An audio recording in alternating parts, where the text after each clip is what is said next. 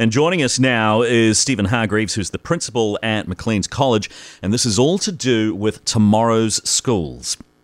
Stephen, welcome to the Weekend Collective. You have said that the Tomorrow's Schools report that's up for discussion right now will, quote, destroy the school system in New Zealand as we know it. How? Yeah, that sounds rather bold when you say it like that. Look, the problem for me is that the whole report seems to be based on the premise that the entire system is broken and they're going to throw the baby out with the bathwater in order to centralise the running of schools. And I think that misses the point that the vast majority of schools in New Zealand are doing a great job. It's a slap in the face for hard-working teachers and good schools up and down the country. And this seems to be a big push for the centralisation of schools, trying to make them, all much of a muchness and bland and fitting some central model that I think parents and New Zealanders don't want. Stephen, you've said you're prepared to march on Parliament. Is that still the case?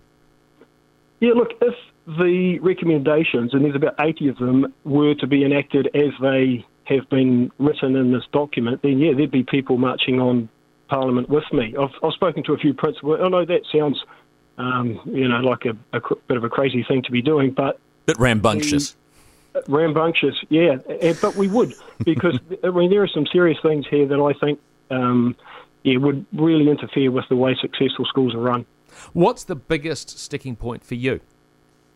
Well, probably these education hubs and the push to have property, finance and employment matters run by these centralised hubs. So 125 schools reporting to an education hub. I don't know where they're going to get the staff to run these hubs and the expertise to help schools with those areas. And I think for schools to lose control that community input and the flavour that each school has, the culture that schools develop, lost to some faceless bureaucracy called an education hub. I think that'd be a crime.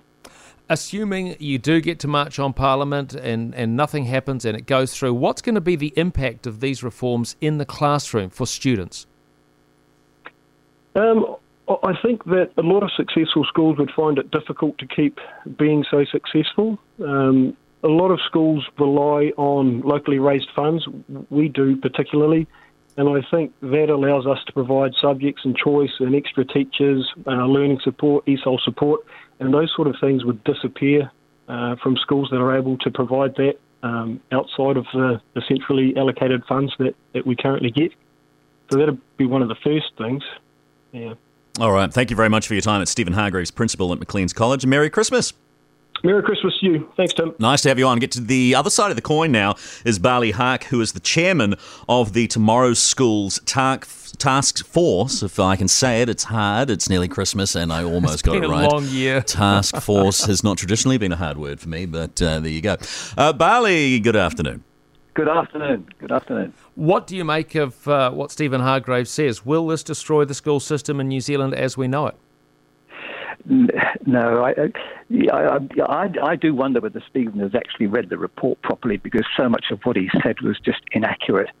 I think a close reading of the report would indicate that this whole reform, these recommendations, are based on developing an education system that meets the needs of all our students. And currently, the way we've got it set up, with 2,500 independent autonomous boards, it really isn't working. And that's indicated if you just look at the stats around our PISA results, our international benchmarking, our own data around student achievement. They're plateauing or they're even declining. So we've been around the country. The task force, we've attended 200 meetings. We've listened to boards of trustees. And what boards of trustees say is they want to focus on the important stuff of teaching and learning. And that's what our proposals allow them to do. Teachers are saying they want support in the classroom. That's what our proposals are allowing them to do. Principals are saying they want leadership support. That's what our recommendations are proposing. So really, it's beyond me how Stephen can say that this is going to be some disaster. He really needs to sit down, calm down, and read the report. He's not the only one, though. You've got Principal of Auckland Grammar, Tim O'Connor, coming out against it. Just how flexible is the system that you're proposing? Can it accommodate individuality and individualism within schools? Well, because and that's 2 schools you've named, by the way. But so we're getting good feedback. Yes, indeed. Boards will still be responsible for the goals of the school, for the purpose of the schools, for the ethos, for the nature of the school.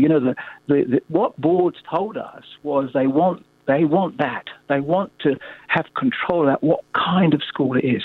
But what probably they don't want so much is to be running around in back rooms doing property and HR. So a whole lot of compliance-driven stuff. You go and talk to boards. They will be saying to you around the country, but across all the range of schools, big, small, rural, and that's the other thing Stephen needs to understand. There are 2,500 schools in very different circuits. Anyway, back to the flexibility. What we have said is if principals can show that they've got the capacity to run their property, then they can do that. That will be delegated back to them. We've said that boards will have veto power on the employment of the principal. So boards they will not be foisted with principals that they don't want.